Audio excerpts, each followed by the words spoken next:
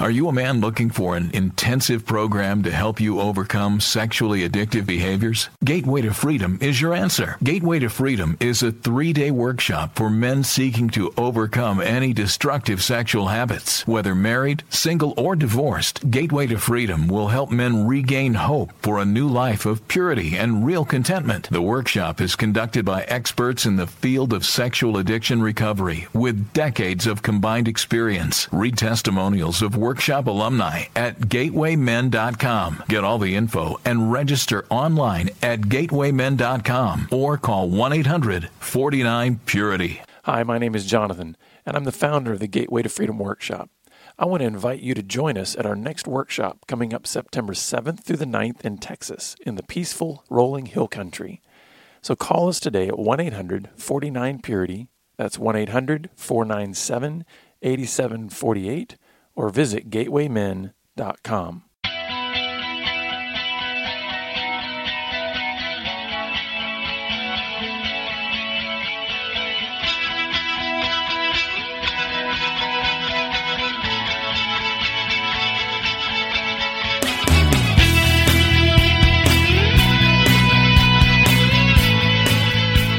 Good day, radio listeners. Welcome to this edition of the Pure Sex Radio broadcast. We're so glad that you've decided to join us today. My name is Jonathan, and I'm here with Steven Cervantes. So how are you today, my friend? I am well, and I'm excited about the topic. Yeah, well, before we dive into that, I just want to let the listeners know that we actually have a new site that you can sort of partner with us financially, and also in return kind of get some additional behind-the-scenes content and some things that would be a little bit just kind of some perks for being a partner with us in ministry. We've created a new Patreon website, and it's a way that you can connect with us. So just go to the website at puresexradio.com and click on the little button that says Become a Patron. And for as little as $1 a month, you can get some of these insider content pieces and just some extra benefits of being a partner of ours. So again, that's puresexradio.com, and click on the Become a Patron link there. So Steven, you apparently want to interview me about something that has happened recently. Yes, so there's been a launch. Yes. And you're semi-famous on the way to being famous. You have a publisher, and you've launched a book now. And if I got this title right, Grace-Based Recovery. Yeah, Grace-Based Recovery, yep.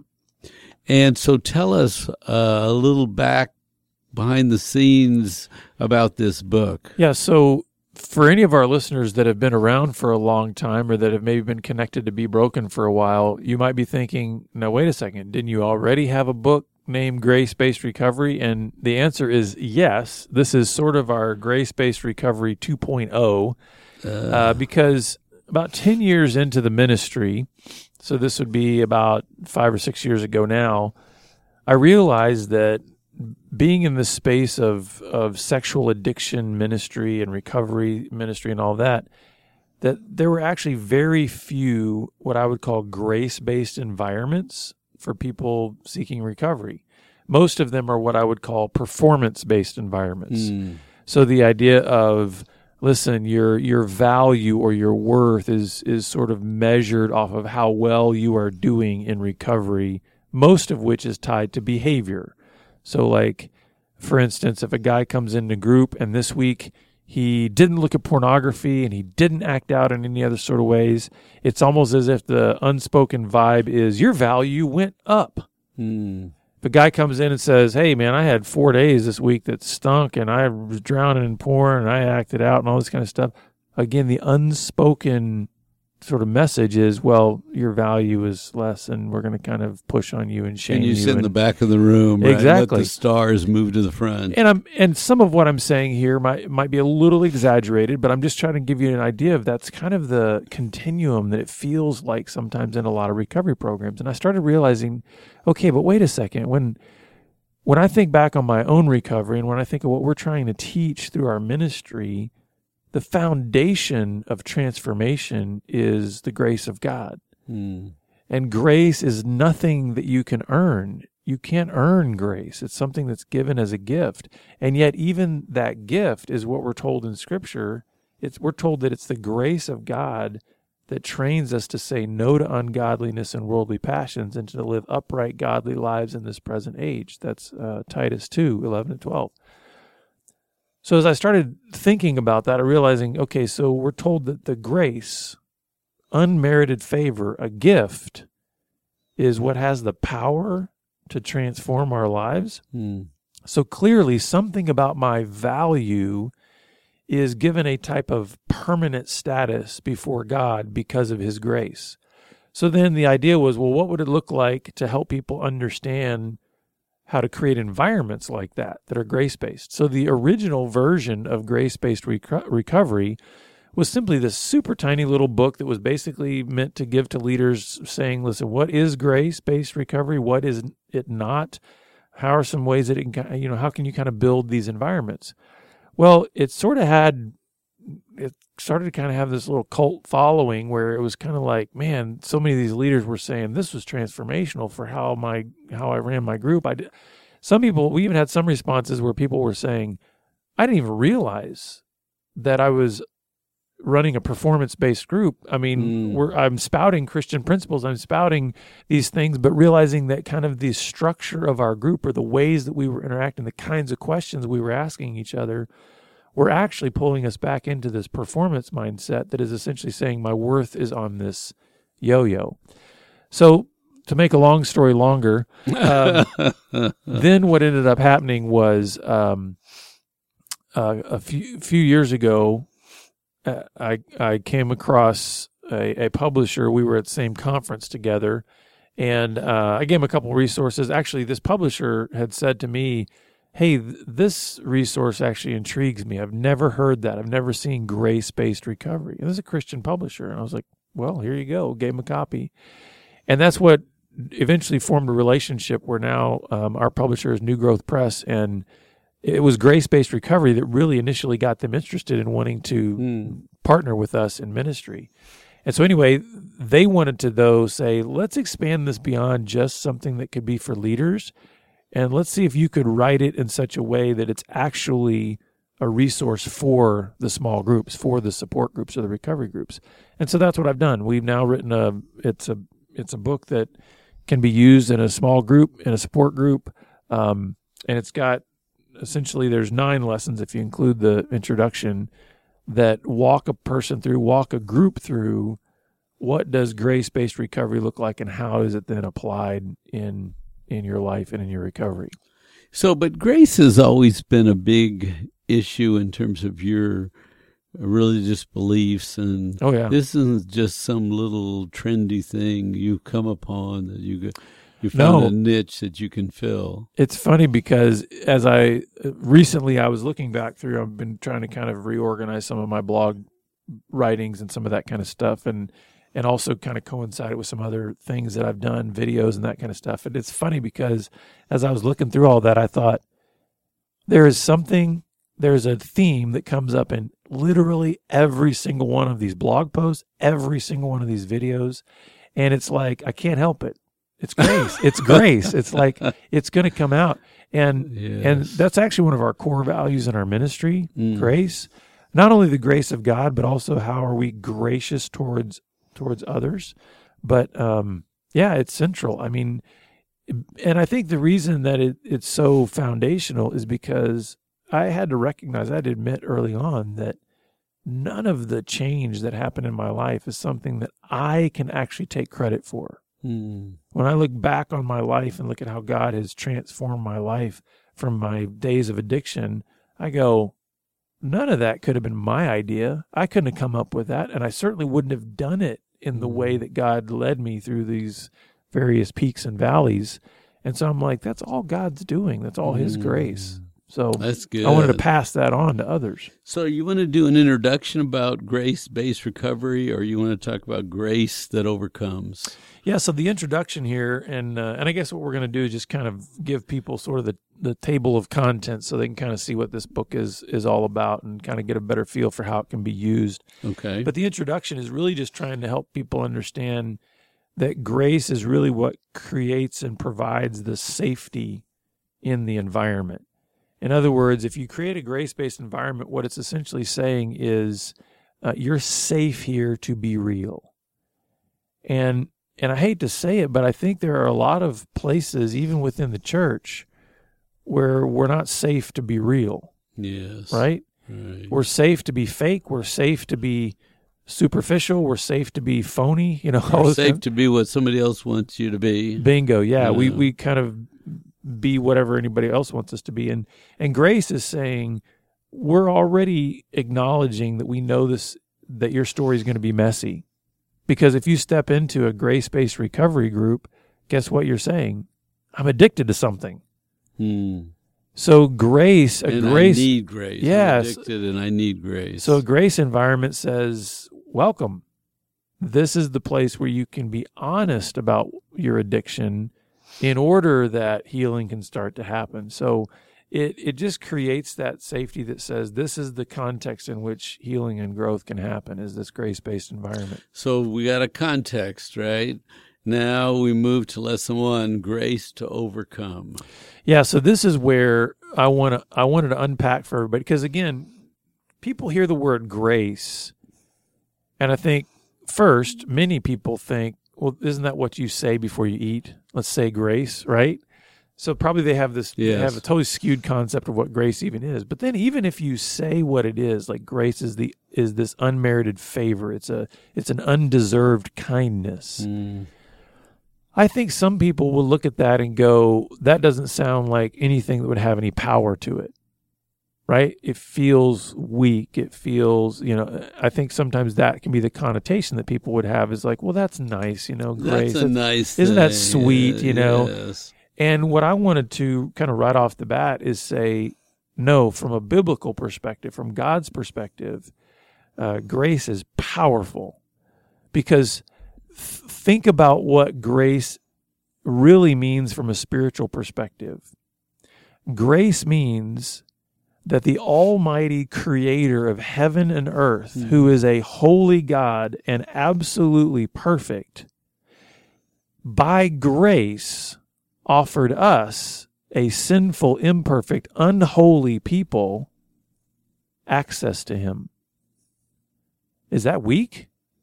Is that something that didn't have to move heaven and earth? And when you think about the sacrifice that was made of his only son, Jesus Christ, to make that happen, that's not some kind of weak, flimsy, bubblegum kind of attribute there. That's got power to it. Does that make sense? I mean, it's like to overcome. It has power to transform and to overcome. You're saying that very thought that we have access to the Father. Think of be in his presence. Yeah, when you think of the degree to which God had to stoop into our existence, into our broken, sinful existence, to then be able to pay the penalty that we owed, to give us something that we don't deserve. That's what grace is, right? What I'm saying is that distance that God came did not happen by weakness. It happened because he exhibited great power in order to do that. And so to break the power of sin, to break the power of death, and then say, here, as a free gift, I'm going to give you that very power for free. That to me is where I say, okay, grace has significant power. It's not some kind of weak, flimsy thing. And so I wanted to establish that on the front end, because a lot of times people, when they recognize they're addicted to something, one of the things they have to acknowledge, right, is that it has control of them.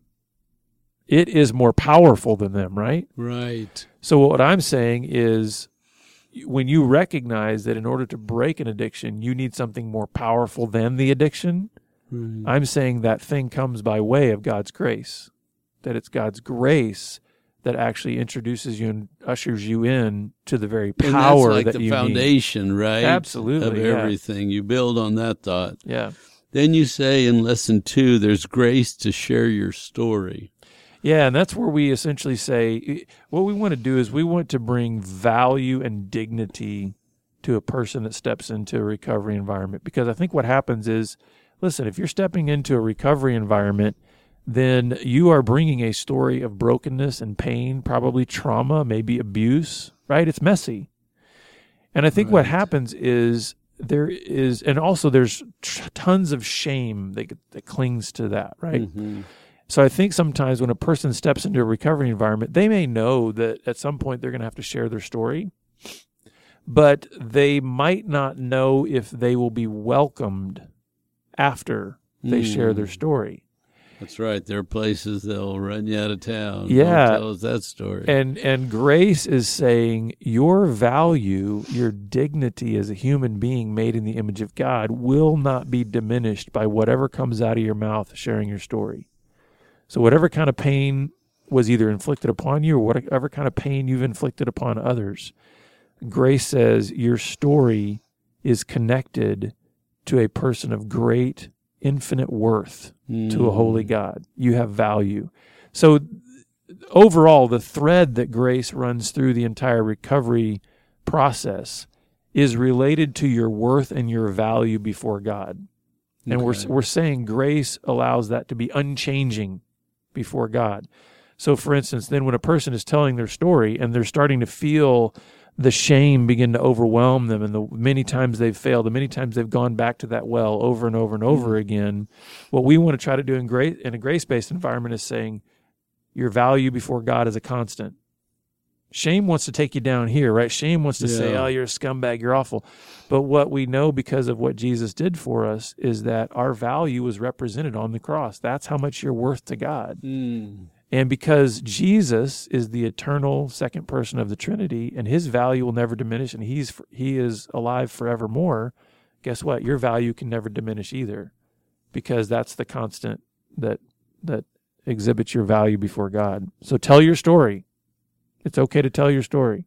And you have value and dignity, you said, when it's over. Mm-hmm. So in lesson 3, grace gives you a place to belong. Yeah, so when you share your story, obviously there's going to be a lot of fear, right? Right. And what we want to do is grace says, listen, if you've stepped into this environment with a story of addiction and a desire to get help, this is your tribe. You belong here. And think about how, I get emotional when I think about it. Think about what that means to a person that has felt so alone in their sin, so isolated, so rejected in their brokenness, right? How powerful is it that grace says we have a place to belong, we have a family to belong to. And it's like, when I think about who Jesus surrounded himself with and who he chose to hang out with, if that's not what the addiction community looks like, tell me what it is. It's like all the outcasts, all the rejects, all the marginalized, all the, the most broken among us. Follow him, right? And what I'm saying, follow the leader. And yeah, what Jesus exhibited for us, and really what grace then shows us, is that you belong in this. You're not meant to be outside this space. You're meant to be inside this space. You belong in this circle. You belong in this group. So then lesson 4 says there's grace to get back up.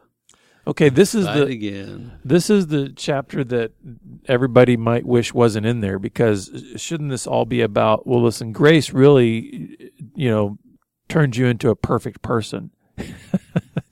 And sadly, that isn't true, not this side of heaven anyway. Right. And so the idea here is we have to recognize that everybody falls on the journey of recovery, right? Everybody stumbles. And what grace does is says, hey, it's not about whether or not you fall, it's get back up. Yeah. In other words, grace doesn't penalize you for stumbling. In fact, what grace does is it invites you into an opportunity to say, because your value cannot change before God, no matter how well you do or how poorly you do, then why don't you look at this failure, this stumbling, as an opportunity to learn from it? What might it be revealing to you about maybe some temptations, maybe some triggers, maybe something about the woundedness in your past? Is there something you can learn from this and therefore grow? And that's that's really, we've got to be able to give a space where people can get back up, because the Bible says the righteous man falls 7 times, yet he rises again. So it's saying even the righteous fall, Mm. but what marks them is they get back up. And so grace says, hey, your value didn't change before God, so get back up, learn from it, and keep going. That's good news. It is good news. Because I think everybody is going to fall, stumble, get tired, sit down, but get back up. Lesson 5, the grace to persevere. Yeah, so we see a lot of people in our ministry that start very fast, right? They get a lot of energy. They start fast, and because they still have a performance mindset. So in other words, they're still saying, you know what, it's really still all about me, my effort, and how well I do. Well, guess what? They fizzle. They burn out. Oh, gosh. And so grace, I think, if you can really let grace get into your being, if I can put it this way, you start to relax. And you recognize this is a long, long journey. In fact, if I could put it this way, this is a lifelong journey of growth. I'm not saying recovery is lifelong, but what I am saying is the journey that starts in recovery is lifelong in the sense that we're always going to be on a growth mission, right? There's always something to learn and move.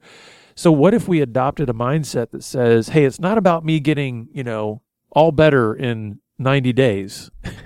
Okay. But what if I said, hey, I want to grow in this grace, and I want to learn what it is to just be faithful day after day after day, maybe stumbling after stumbling, but continuing to get back up, 3 steps forward, 2 steps back, then 4 steps forward, 1 step back. Yeah, that's good. So perseverance, just continuing to persist forward. So lesson number 6, it says, grace to forgive. Yeah, so this is a... While grace cannot be earned, it doesn't mean that we don't do any work within this great environment of grace. So, for instance, we don't do the hard work, because I really believe forgiveness is hard work in recovery. And I mean both forgiving those who've hurt us in our past, but also then seeking to make amends and seek forgiveness from those that we hurt. That's hard work. Those are tough decisions to make. But we don't do these things in order to try to earn grace, because we can't earn grace. We do these things because we have been given grace. And so when you think about grace, grace is God saying, I have forgiven you. And think about, what are you going to do with that? Right? Yeah, how are you going to steward that great gift? Yeah. So what we do is we recognize, because of what we have been given and God has been so kind toward us, can we then offer and extend that to others, and even seek that from those we hurt? And so there's a real aspect of humility that comes out in that particular lesson of, are we willing to really go on that mission of forgiveness? Well, and that goes with being set free and being cleaned up, right? And Yeah. sort of being restored. Lesson 7, grace to grow up. Okay, yeah, this is one that, I don't know, my publisher was gracious with me. I might have been too blunt or harsh in this one, but I feel like, don't we, if I can put it this way, I think our listeners know that we're pretty raw and honest here, but Stephen, oh boy, what's coming? We deal with little kids sometimes, don't we, in this ministry? Oh, right. 50, 60-year-old men that are acting like 2-year-olds, and there's just this throwing fits and arguing and thrashing. Yep. And I don't mean to, I'm not trying to be derogatory or shame anybody, but here's the reality of recovery. One of the things that recovery teaches us is, listen, it's not all about you. It's not all about you. And just to break that childish thinking that says, if I don't get my way, then I'm going to throw a fit and and I'm going to thrash around. And so this is saying, wow, that's good. What this is saying is grace actually begins to gently put a mirror in front of our face and say, part of the kindness that I'm showing to you is the cousin of grace, which is mercy. Because if I did give you what you do deserve, then you couldn't stand before a holy God. So could you begin to recognize that you're going to have to grow up, you're going to have to take some responsibility, And grace is something that drives us to that because we realize we are actually here for a purpose. We're not some random cosmic accident. God has a purpose for us, and he wants us to be about that purpose. And that's really what kind of leads into lesson 8, right? To love well, lesson 8. Grace is about loving well. Yeah, and Stephen, you've taught me so much about this because one of my favorite sayings that you have is, we were not made to be great lusters, but great lovers. Right. And I really do believe that if somebody were to ask me, okay, boil down what the overall final end game mission is for recovery, I would say it's this: we are made to love well. That's the mission. Now, it might not seem like that's totally tied to recovery because we go, well, most people think, isn't recovery just about, listen, whatever you were addicted to, just stop doing that. Right? And I feel like over the years, and this is one of the things I really point out in the Grace-Based Recovery book, is that recovery has been generally and overall has become far too much about just abstinence, stopping the negative behaviors. That's the regular recovery movement. I think right? most of, and especially those that might be considered performance-based, just stop the negative behaviors. Mm-hmm. And I'll be the first to say there's a type of good that comes in that. I mean, when you stop, the negative behaviors, that's good, right? That's a good thing. Yeah, if you've absolutely. been drinking, Get if you've better been doing drugs, if you've been more having discipline, affairs, sure. that's good. What we wanted to show here, what I wanted to show in this book was where grace leads us is to something that is far fuller and richer than just stopping, just abstinence.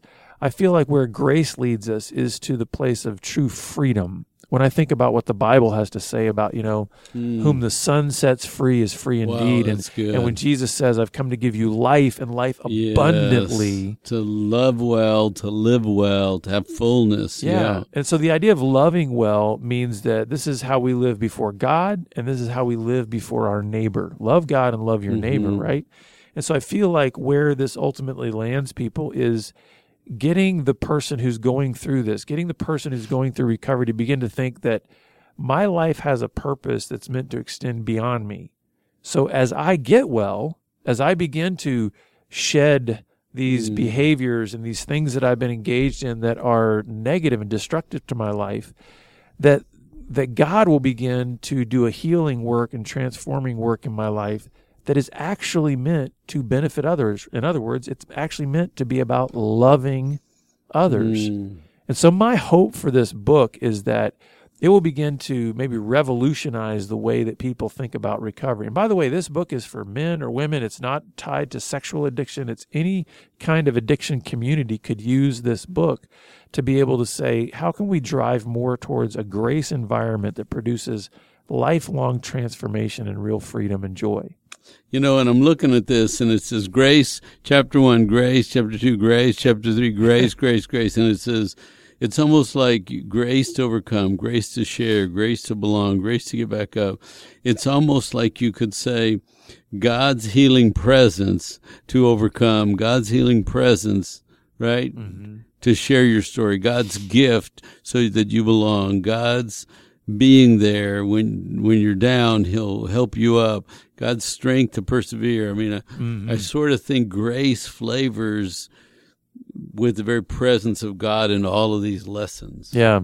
So how do you close and how do we get the book? Okay, so the book is out on Amazon and pretty much anywhere that you can buy books. I also want to let you know, this is next week we are going to be having a webinar to help people understand more about the Grace-Based Recovery book, how kind of best practices, if you're part of a recovery community, if you're a group leader, whatever, how you can use that. We'll give you a link to be able to show you how to get registered for that webinar. But we want to begin to do more trainings to let people know how to use this resource, and certainly let your pastor or maybe a group leader or counselor in your area know about it. But go to Amazon.com and look for Grace-Based Recovery, and it's there. So thank you, Stephen, for kind of being my interviewer. Thank you for writing this book. Yeah.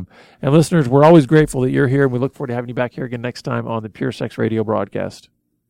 Pure Sex Radio is paid for by Be Broken Ministries. Visit us online at puresexradio.com.